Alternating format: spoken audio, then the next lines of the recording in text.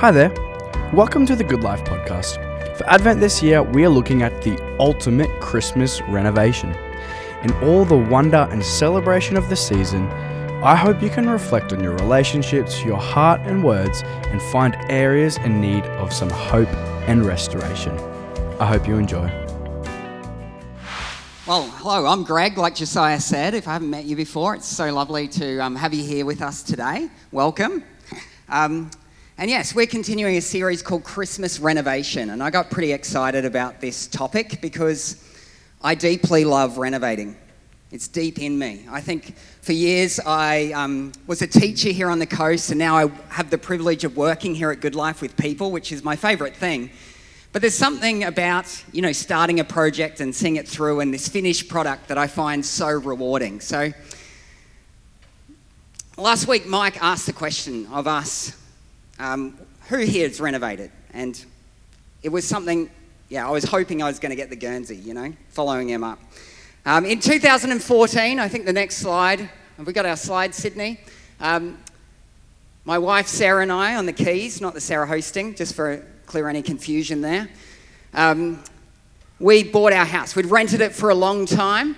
Yes, and that's our house now. We've spent years chipping away at this, and I deeply love renovating. One of our initial desires was to convert. Our first project, we had this living, dining, kitchen space over here on the right. We had these 3 spaces when we bought this house, and immediately I knew, because we'd rented it for so long, I knew this has got to go. These walls have to go. And I think the first day it was ours, I got out the hammer and I was ready to attack the wall and knock it down. And thankfully, my wise father was there, and he said, just before we get too hasty with that hammer, let's have a look, because walls have a tendency of holding other things up. So sure enough, we checked it out, and he was correct. It was holding up the ceiling and the roof.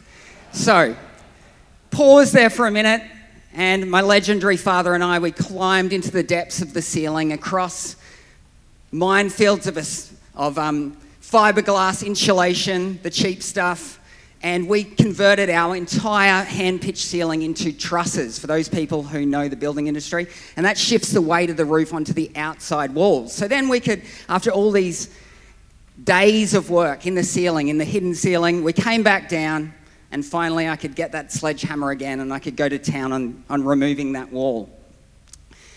It was a long process. And it was tough. It was challenging. But last week, Mike said he suggested that he should probably be on the block.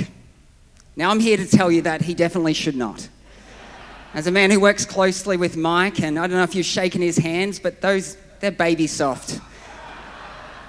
They are soft as soft. Even the keyboard does damage to those fingertips.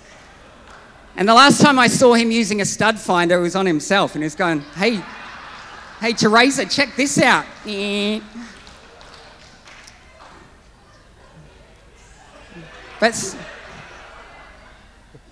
So yes, I think a much better candidate, as you can see there, is myself.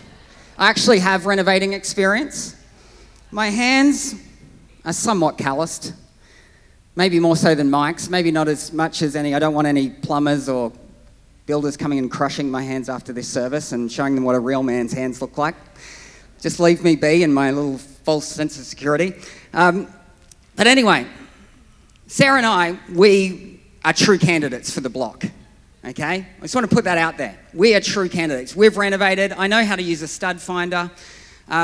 We've watched the block for a long time, and we have done our own assessments, and we really think all these things could be done better. So we think actually we're up. And we actually began making a video application, and you can see that's some footage there of me. Sarah encouraged me to take my shirt off. She thought it was really going to help.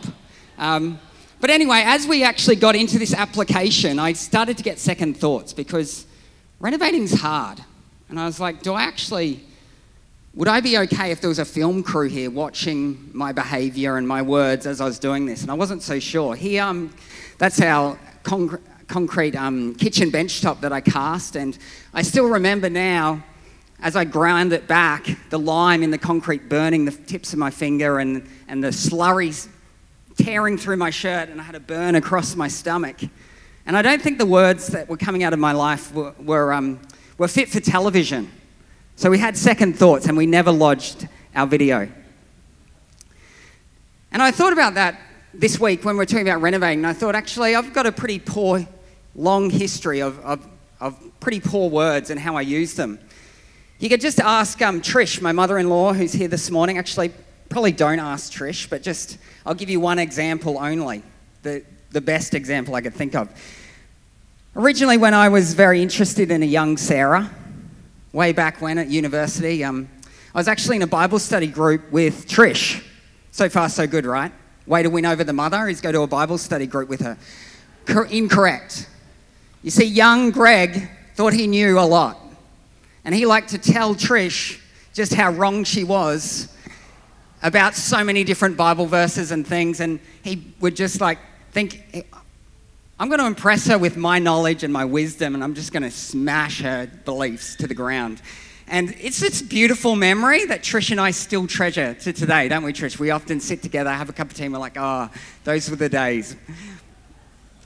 And I think that's something I want to talk about today, is our words. If we're going to get super practical about our faith and our expression and renovating ourselves, I think our words are so key to that. So let's jump into the book of James.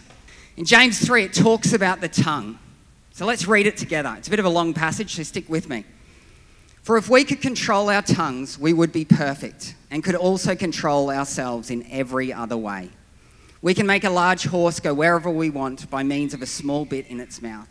And a small rudder makes a huge ship turn wherever the pilot chooses to go. Even though the winds are strong, in the same way the tongue is a small thing and makes grand speeches. People can tame all kinds of animals, birds, reptiles and fish, but no one can tame the tongue. It is restless and evil, full of deadly poison. Young Greg knew that. Sometimes it praises our Lord and Father, and sometimes it curses those who have been made in the image of God. And so blessing and cursing come pouring out of the same mouth. Surely, my brothers and sisters, this is not right. Does a spring of water bubble out with both fresh water and bitter water? Does a fig tree produce olives or a grapevine produce figs? No, and you can't draw fresh water from a salty spring. So it's getting very practical, very much focusing on our words and the importance of them. And there's two things I think that stand out for me here. The first is consistency. Now, as Christians, we're called to be ambassadors of Christ. And I think consistency is essential for that. Without consistency, you don't have reliability, you don't have trust, you don't have credibility. Secondly, and then if we're ambassadors of Christ, we're actually role models of Christ to the world around us. We're examples. And if we think about Jesus, in Hebrews 13 verse 8, it says, Jesus Christ is the same yesterday, today, and forever. And that's what a core truth we cling to, that we know the character of God because of that. He's not going to be 1 minute angry with us and the next minute good. We can cling to the fact that we know he's good, and we've got to be that consistent as well, especially with our words. Secondly, the difficulty in controlling the tongue is really clear here. It says no one can control it. It has this huge power over our lives, power to direct our lives, power to cause huge amounts of damage. And I think it's something we've got to think about handling it accordingly as a powerful item. Now, whenever I've renovated at home and I pick up my new tools, they always come with these multitude of books, right? These instruction manuals that we usually just discard. But they come with all these warnings about how to use this powerful item. And I want to just pause and play with that idea for our tongue this Christmas. And I had maybe a couple of ideas of what might be in the instruction manual that came with your tongue. The mouth is best left unused. When necessary, it should only be operated by a trained individual over the age of 30. With appropriate supervision and in a safe environment. The safest environment for operation is alone.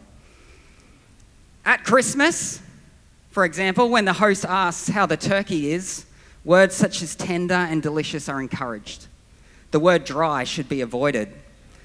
However, if absolutely necessary, ensure the appropriate safety attire is worn and be aware of your exits. Another one for Christmas: avoid talking about Donald Trump, The Voice, and The Rapture. Too late for Mike Hardy. All right. Now, many Christmas movies play on this idea of Christmas being especially a tough time for conflict in the family. As all these now grown adults with their own personalities and views on the world, and like young Greg, who knows so much, come home and they like to share their wisdom openly. And it's something, it might vary from family to family, but it's something that's pretty broadly acknowledged. And I had a look at some articles written by the Catholic Church addressing this. The first one was called "'Twas the Fight Before Christmas." And the second one said, "Holidays as Annoying as the Little Drummer Boy." So apologies to anyone who loves that Christmas carol. But these articles were acknowledging that broken reality, that sometimes we find it even hard to say kind things to our closest family and friends. The challenge in that. And yet, conversely, it was highlighting actually the importance of Advent in renovating how we approach this Christmas season and preparing ourselves for God's arrival, and how that should be actually flow on through our words to our family and friends and all others. You see, we want to be active participants in God's kingdom. That's the invitation, not reactive. And I think that's a key to Advent and to all the life of a Christian, is we're actually trying to prepare ourselves, not just react to circumstances. And that's the invitation of this morning. So how do we undergo this renovation of our words? That's what I want to talk about now. Now, going back to my original renovation story, which maybe you're wondering why I just wrapped it up and shared that at all. But before I could remove this big ugly wall separating our kitchen and living and dining spaces, I actually had to go into the depths of the ceiling, this unseen area, and I had to do this structural work before I could remove that. And I think it's the same here. If we want to renovate our words, we actually have to go much deeper. There's some deep structural work we need to do in our lives, and it begins in our heart. It's this inner transformation. So with Christmas renovation idea, I wanted to play with 5 tips for renovating ourselves. So in Luke 6, before we jump into that, Jesus says, "A good tree cannot produce bad fruit, and a bad tree cannot produce good fruit. A tree is identified by its fruit. Figs are never gathered from thorn bushes, and grapes are not picked from bramble bushes.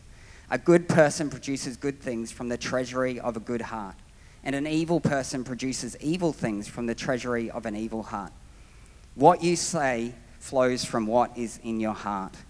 So that's what we've got to get to. We've got to get down to the depths. Transformation begins in the heart. Again, we see this consistency here as being key, as Jesus speaks about what we say should line up with who we are. And as Christians, in Galatians 5, some of you will be very familiar with this, it talks about the types of fruit that as a Christian we should be bearing in, or evident in our lives. It talks about love, joy, peace, patience, goodness, kindness, faithfulness, gentleness, and self-control. And if these are not consistently evident, then we're in desperate need of some renovation. So, here are my 5 tips. First one, identify the problem. So just as I wanted to remove the wall in my house, I recognized first, well, my father did, that first we needed some reinforcing. So we need to recognize our own brokenness and how often we miss the mark. Now in the Bible, that's the Greek translation for the word sin, is missing the mark. And so often, I know I do, miss the mark with my words. When my words don't reflect the infinite worth and value of others. Now, Paul echoes this in Romans, and he says, "Oh, what a miserable person I am. Who will free me from this life that is dominated by sin and death?" So we've got to recognize that there's some areas of our life, and the more specific we can be, the better. What needs renovating in our lives? It's worth pondering. Identify the problem. Second, We've got to consult a professional. Get expert help. What I didn't mention before is my dad is actually a professional builder. And anytime I'm undertaking something new, I give him a call, or I really encourage him to come and spend some time at the coast and enjoy the beaches. Yeah. Get away, Dad. You work too hard. Now, if you want to renovate your heart to the way of love, there's no greater example of that, no more compelling story than what I find in the Bible and the story of Jesus and the invitation of his life to love, where he refuses to get revenge, where he chooses to forgive always and to love, and that's compelling. So I think the invitation is to actually reach out. We need God's help. We need to get God involved. And I think the difference here, as we were singing that song, I Never Walk Alone, I was thinking it's just a perception thing. The expert, the professional is there with us all along. It's just my awareness of that and my choice to engage with that.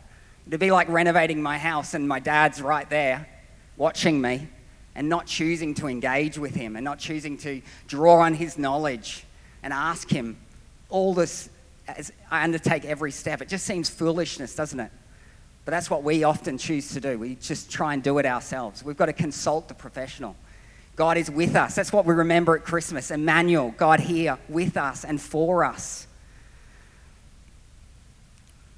In Romans, Paul goes on the very next verse to answer his own question about being a wretched, helpless person. He says, thank God. The answer is Jesus Christ, our Lord.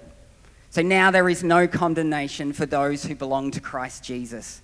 And because you belong to him, the power of the life-giving Spirit has freed you from the power of sin that leads to death. We need help. We need the professional. Point number 3 on our renovating our words. We need to follow the advice. I can't emphasize this enough. Who here doesn't like following instructions? Anyone done IKEA and thought, I don't need that booklet? It's a disaster. It's living hell. If you don't follow those instructions, IKEA gets dark. Now, I'm the same. I'm so tempted to take shortcuts. And I think I've even got an image here. Just currently, I'm doing this stone wall at the front of my house. I told you, I'm renovating for life. It's been a decade and I'm just like constant. And this is my rock wall. And I had this section done. And the very next day, I actually had nearly the whole complete wall done. And I put the top left-hand corner rock in place, and it didn't feel very good. And I realized the fragility of the situation I was in. I was home alone, holding this rock with this wet glue. And I was all right, I need a clamp. So I pushed hard for a minute, and then I ran to get the clamp. And as I was in the garage, I could hear this cascade of rocks, this avalanche. And I came back out, and nearly, I'd say over half the wall was back on the ground. Some of the rocks broken, glue everywhere. And I had to start again. I had to literally hose all the rocks off and mix up new glue and start again. I didn't follow the advice. And I looked at the instructions on the back of the glue, and it was like mix for 2 minutes, wait for 5 minutes, mix for 2 minutes. I was like, ain't nobody got time for that. But suddenly, I found time for that.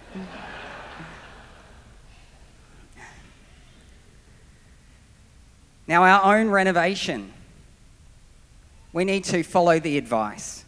And there's so much advice in the Bible, an invitation to spiritual practice and community in particular is 2 things I want to highlight right now. In Psalm, chapter 1, verse 2 and 3, it says, but they delight in the law of the Lord, meditating on it day and night. They are like trees planted along the riverbank, bearing fruit each season. Their leaves never wither, and they prosper in all they do. In Hebrews, it says, let us think of ways to motivate one another to acts of love and good works. And let us not neglect our meeting together as some people do, but encourage one another, especially now that the day of his return is drawing near. We've got to lean into this community, be around other people, like-minded people, to champion each other on, to follow this advice that we get outlined in the scripture and for other great people.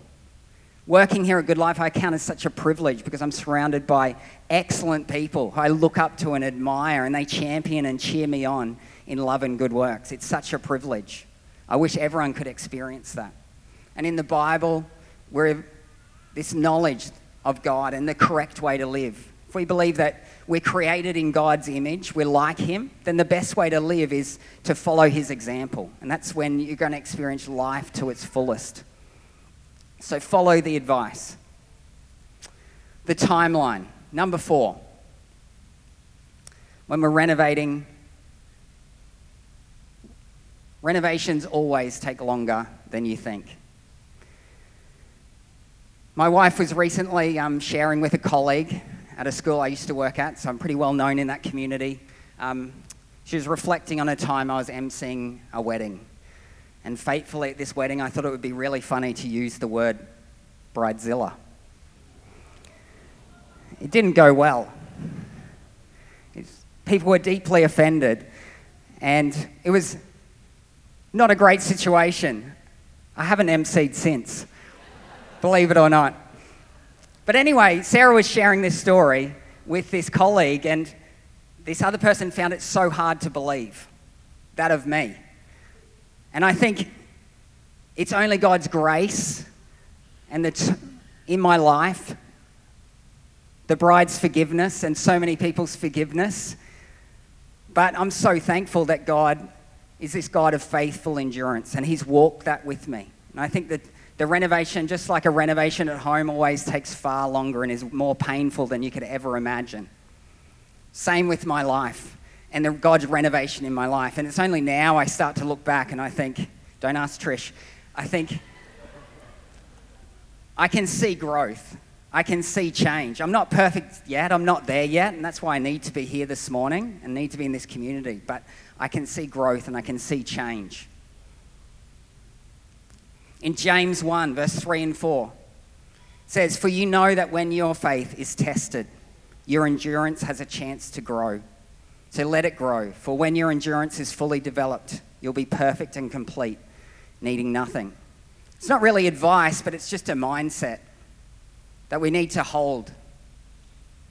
And that's very helpful if you hold that this is going to take time, that I need to faithfully, patiently endure, and I will grow. My 5th and last point for renovation is that things will not go as planned.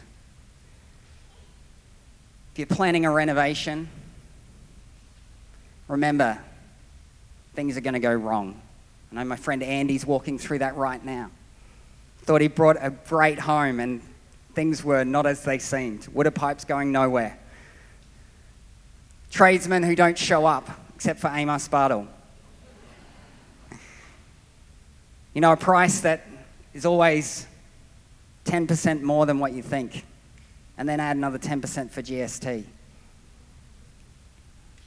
As we renovate our heart and words, things are going to go wrong. We're going to make mistakes. We'll say things that disappoint others and disappoint ourselves. And that's why God calls us to this life of forgiveness, to forgive ourselves and forgive others.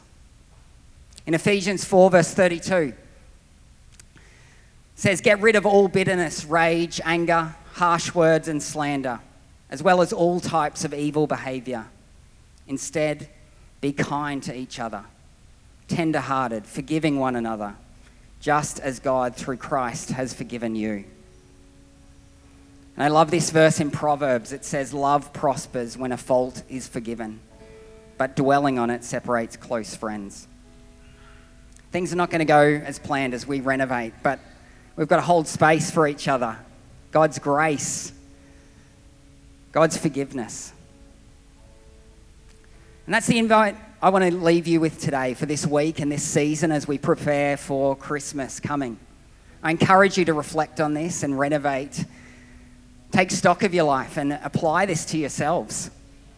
You might be further along on the journey, or you might be still catching up, but I think there's always room for growth. And I think our words are so important.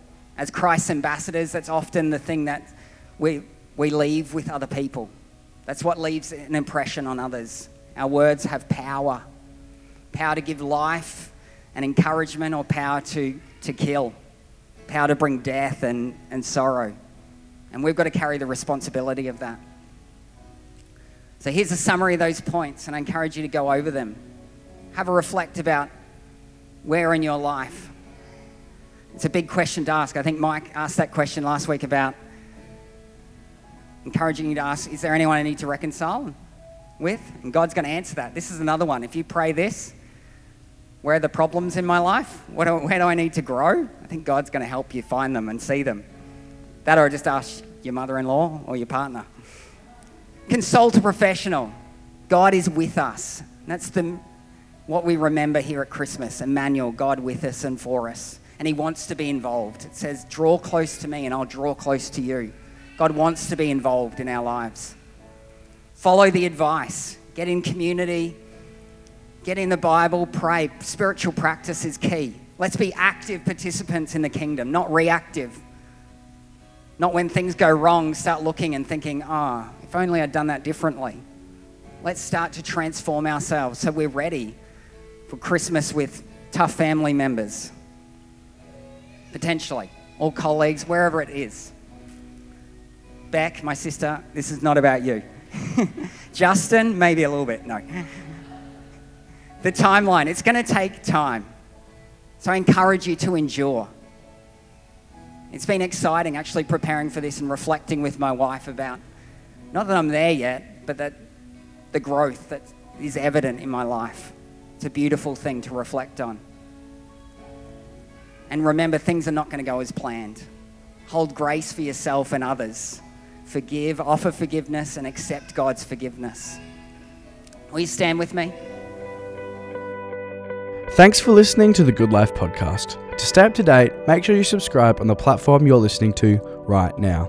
If you're interested in our conversations that delve a bit deeper and are hosted by Hannah Bartle, you can check them out in the same feed. Otherwise, it would be amazing if you could like, follow, and even give us a 5-star review. It all helps in getting the good news out there. You can head to our website, goodlife.org.au, for more information, or check out our YouTube channel for more video resources. Have a great week. Peace.